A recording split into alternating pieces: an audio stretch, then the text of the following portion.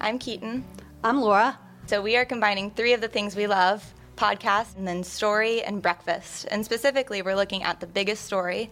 We tend to read the Bible like it's something boring, a little more mechanical, when in truth it's full of all kinds of complicated characters and plenty of room for the imaginative. We're hoping that this could open up the way we read these stories, that we would see the people in them as real people, and that might help us connect to maybe God is real too, if the characters are real. We're going to look at a bunch of different stories in Scripture and just ask the question, what did they eat for breakfast? And what did they want to eat for breakfast? And we're also just going to talk about what life felt like for them in the hope that maybe we'll see ourselves in the story and we'll see a real God moving through real people.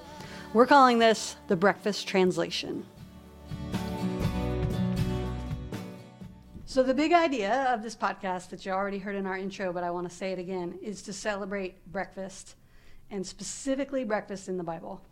And we're going to start this week in the book of Acts, and we're going to be in Acts 1. But before we get into Bible stuff, I just want to talk about we talked about how this is also a celebration of just stories we like.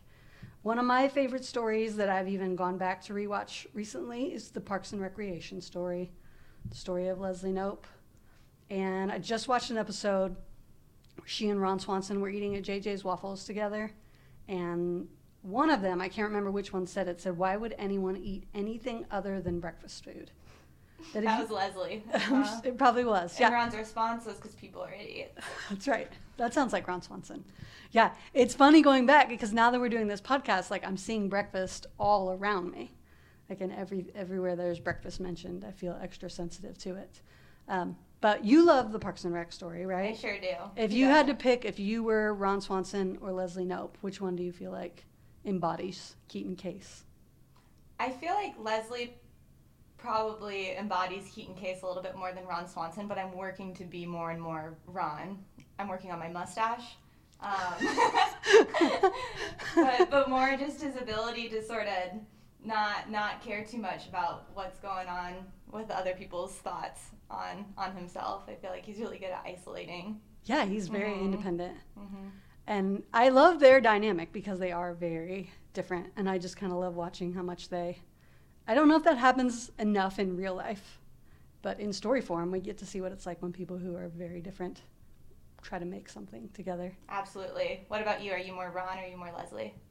Oh, I think I'm very Ron Swanson. Yeah, I'd say so. Yeah.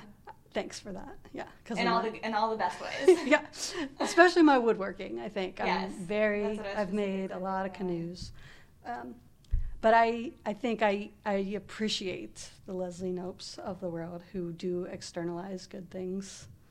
I just like to, keep that all to myself.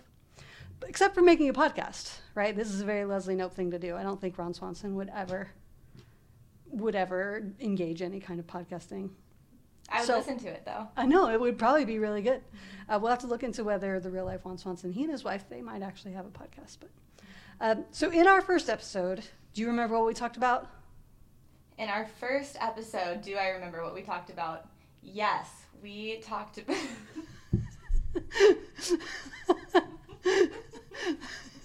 This is the test. I'm scrolling up in my notes right now. That's cheating. That's so cheating. So I don't know, I can't summarize. It's because I didn't put it all in the notes, so you have to make it up. I only notes. put a little bit there. You want me to rescue you from this? Yes, I apologize. I'm sorry. It's just Jesus' resurrection, so it's not, the thing that the whole Christian faith rests on or anything. We looked at the very last chapter in the book of Acts, where Jesus, who has just come out of the grave and somehow found clothes to put on, he goes and hangs out with his friends and they eat fish for breakfast on the beach. And we kind of used breakfast as a way to talk about that. Like, what kind of a body did Jesus have, and what does that tell us, that he was able to eat breakfast and that he ate it with his friends. And so that is the big idea of the podcast, is to look at Scripture, and sometimes we'll get notes about the actual breakfast that they ate, and it might teach us something really important. But sometimes we're also just kind of imagining what they might have had for breakfast, as a way to just remind ourselves that these were, very often, these are real stories that happen to real people, And even if we just have to imagine what they might have had for breakfast, we might understand them better. We might understand the kind of days that they were living in. This episode, we're taking that turn from Luke to Acts, and we kind of talked about last time how Acts is kind of a sequel. It's written by the same person to the same person, from Luke to his friend Theophilus. And it's the continuation of the story where all the things we see Jesus do in Luke, his followers are now going to try to do in Acts. And one of the things that I've always thought when you open up a new book to the Bible, a good way to start is to like open it up and to really dramatically say in the movie guy voice, to say, in a world where. Do your best. You do yours. What would you do? In a world where. Yeah, you got to drop down. You got to get that inner Ron Swanson going. In a world where Jesus has recently ascended into the heavens and his disciples are left to see what to do next. There you go. That's it. That's the movie star voice. In a world where. And the reason that's a good thing to do when you open up the book is because if you think about it, when you watch movie trailers, that's the point where they establish the rules of the movie. So you kind of figure out what's going on, like what time of the history is it? Is magic possible in this world? Who are we supposed to be paying the most attention to? What's the trouble going on? So if you make the movie guy voice, you'll figure out what's the rules of this book. What do I know about it? So in the book of Acts, there are a few different rules. One is they're trying to keep the works and the words of Jesus going. And also, as we're going to see, they're troublemaking all along the way. They disrupt all kinds of systems that are in place. One of the big rules of this world is that you are supposed to be hospitable. And we're going to see how through breakfast and lunch and dinner, the work of Jesus keeps going.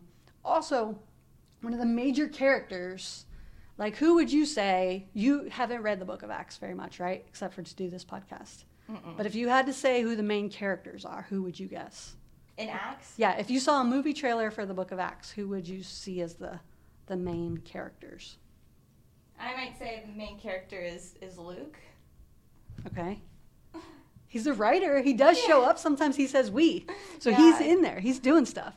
All the disciples in general, I'd say, Yeah. are the main characters. Yeah, and then Paul, Mhm. right? Paul gets added. We get his story in the book of Acts through the second half.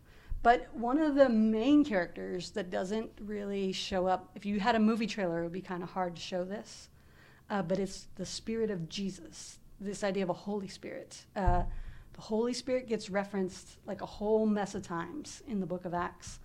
And if you think about it, the Holy Spirit we don't always know how to talk about it. It's kind of an undercredited piece of who God is. And Acts is like not afraid to say the reason this happened is because some part of who Jesus is and some part of who God the Creator is working in the world through the disciples and sometimes outside of the disciples. And so we're going to see that even in the first and second chapters.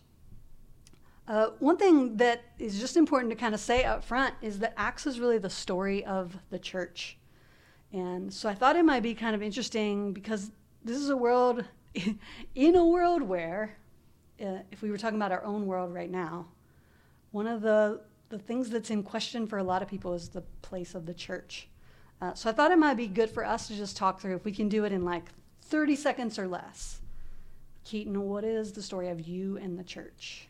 I grew up in the church. My dad has always worked in ministry, so I feel like my experience with that might be a little bit unique to other kids whose parents were in ministry, though, since I felt like I had all the resources available to me as far as being part of the church, but I also felt like it was a little bit more of a hands-off, here is what is at your disposal. I hope you can find where you fit in on your own and at your own pace. Yeah, I would say that about your family's life. We have like a cliche picture sometimes of what it means to be a child of somebody who's in ministry, but you guys had a lot of freedom to figure out your own way if you wanted. Yeah, freedom, but also blessed to have those resources. Yeah, if I so choose. In your own life now, and I don't know if you want to answer this, but what would you do? You go to church? Do you pay attention to church? Is it a part of your life? Not nearly as much as when I was younger. I'm sort of hungering for that again and trying to sort of navigate what that should look like in my adulthood. I graduated from college 2 years ago, and I'm trying to sort of restructure my life and see how it should fit and what role it'll play. Yeah, I think a lot of people go through periods like that where they have to refine it and redefine it for themselves a little bit. Yeah, I'm definitely in angsty Christian territory. That's a good place to be in. I've spent most of my life there, so I like that space. Ready to learn and unlearn and all of the things. Yeah, I've heard people say the idea of like being born again. It's not being born again, it's being born again and again and again and again. You know? And that includes the communities that we're a part of, that they need to be born again and again and again. One of the things that happens in the book of Acts is, like, when you study it, sometimes it gives you this picture of the church that's sometimes ideal, but it's also not ideal. Like, even back then, people were not sure how it was supposed to change their world or how it was supposed to work, or they would not get along. Like Luke, that's the reason he ducks out sometimes, is because he gets in fights with some of the other disciples. So it's never been a perfect thing, even back in these days when it was at its beginnings. My own story with the church, I also grew up in the church, but for most of my young life, I did not want to go. So I would fake like I was asleep, and I would make up other things to do. And if I did have to go, I was in the back of the room with my arms crossed, refusing to sing the songs and do all the things, until about middle school, when I think most people in middle school, your world falls apart a little bit, and that definitely happened to me. My world kind of fell apart a little bit in middle school, and the church became a refuge to me and a kind of sanctuary. And so I have wrestled with it, I think, for my whole life while working for it. Yes. So I currently work for a church here in Dayton where we're sitting and recording today. But I wrestle with the idea of church all the time. I do my very best to not make my whole world inside of a church community, because I think there's so many things we see in Scripture that call us to make the church wherever we go too. So I'm out in a wrestling place as well, even though I get my paycheck from a church. Yes. So it's good. Those are good questions to ask. Hopefully as we go through, we'll find questions that we're asking and ones that other people are asking too. So starting here at the very first church meeting, and we should say that part of looking at this has the breakfast translation, that some of the passages we're going to look at, especially in Acts, food is a very big deal. One of the rules of the book of Acts is that food is super important. We talked about this idea of table fellowship, that they lived in a world where you aren't what you eat, you are who you eat with. And so sometimes we'll have very direct references to breakfast. In this passage, in Acts 1, there's no actual reference to breakfast. So we have to cheat a little bit on this episode. But we can kind of talk about what the actual breakfast they would have eaten. Yeah. What do you think they would have eaten?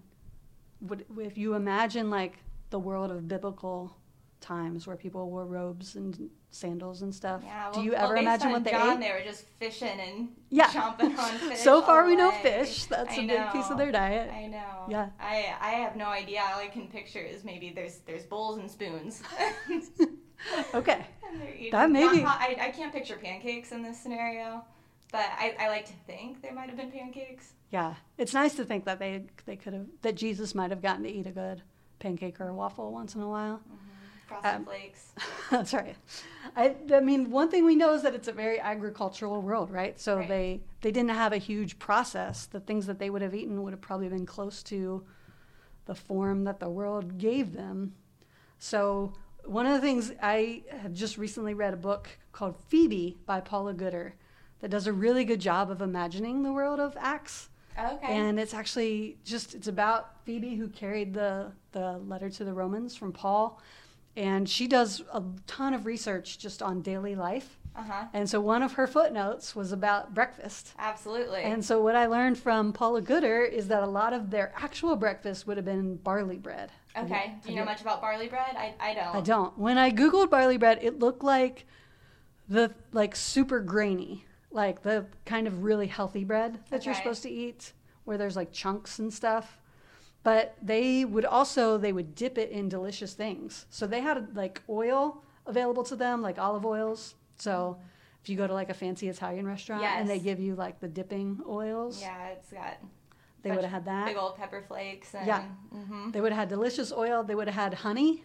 Like that goes, bees are super old, so honey is super old. To fill the sweet side of breakfast. That's right. I wonder if they crave sweet things in the morning too. Maybe so. So if they wanted Frosted Flakes, they could have just dipped their barley bread in honey. And they could also, if you're feeling frisky, you could also dip it in wine. Okay. So you think about like how vital wine was to their diet, just because there's vineyards all around, it's hot temperature. Right. So that would have been a pretty like normal thing to them. It wouldn't have been bizarre. Yeah. We'll get into that next episode. We talk about the time that they might have been drunk in the morning. Maybe not. Yeah.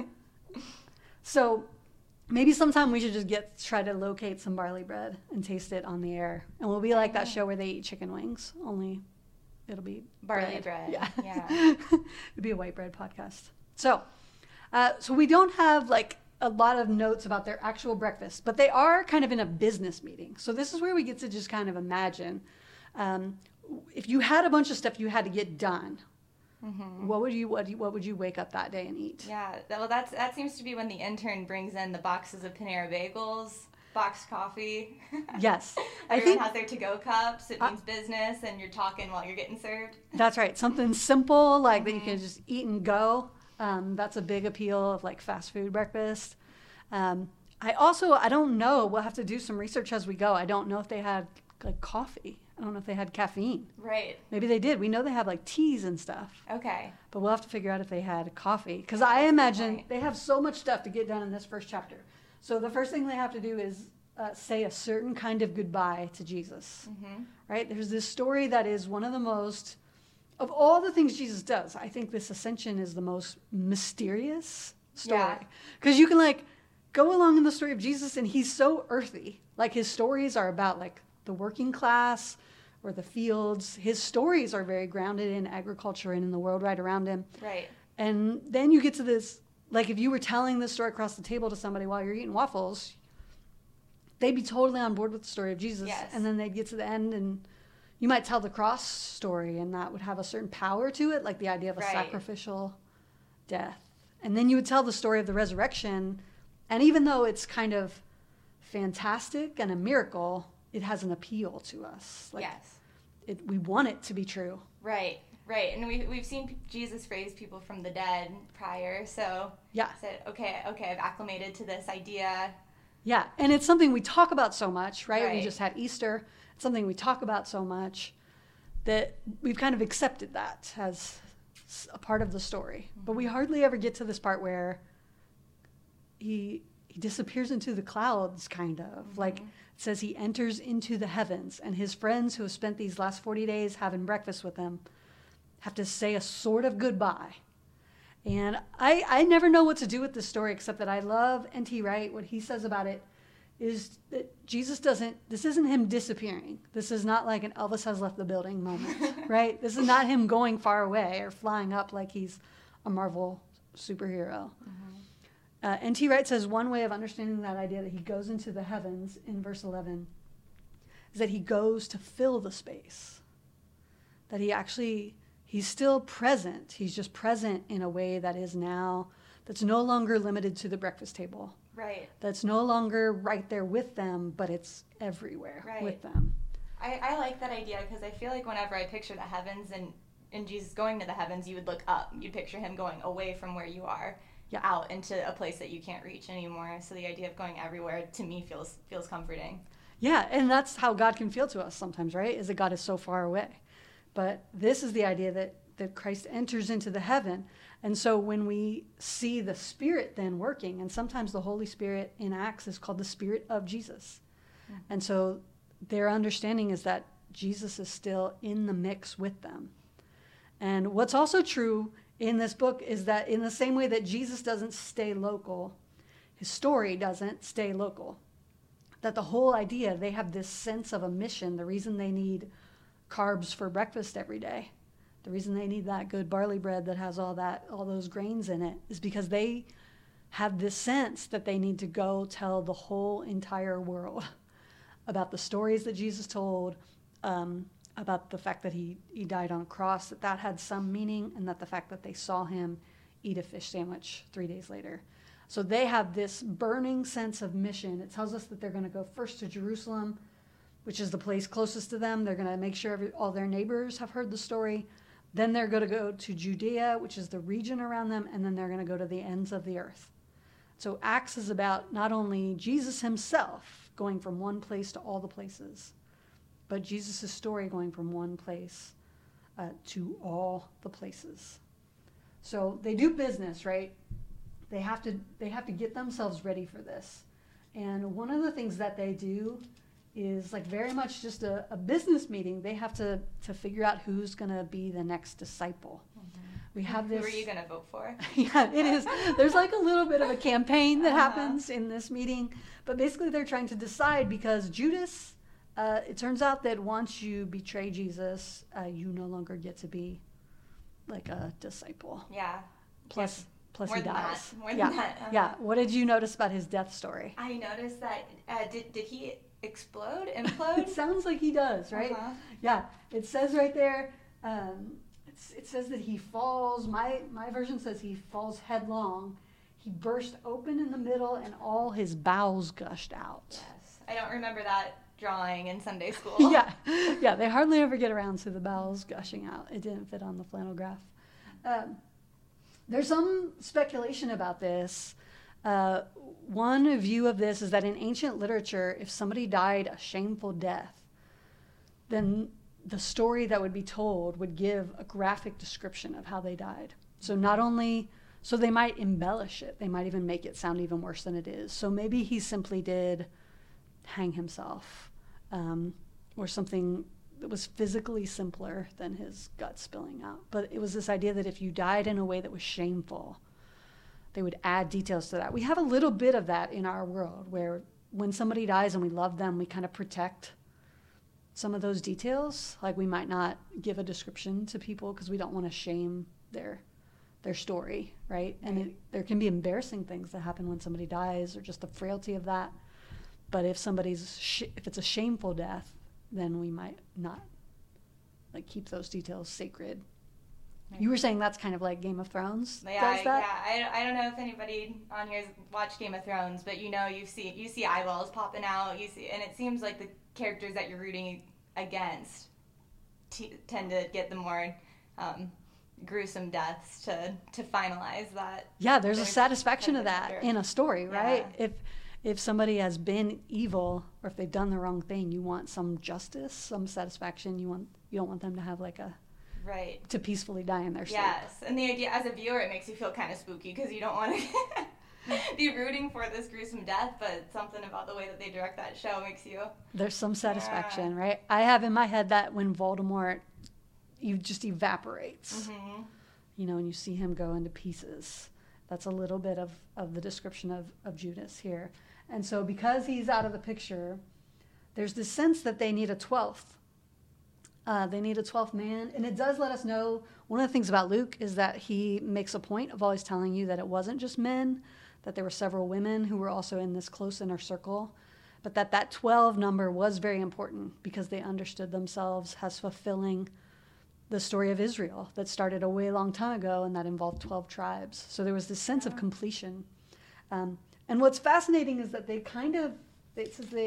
cast lots. It's almost like they rolled the dice or like they played paper, rock, scissors, basically.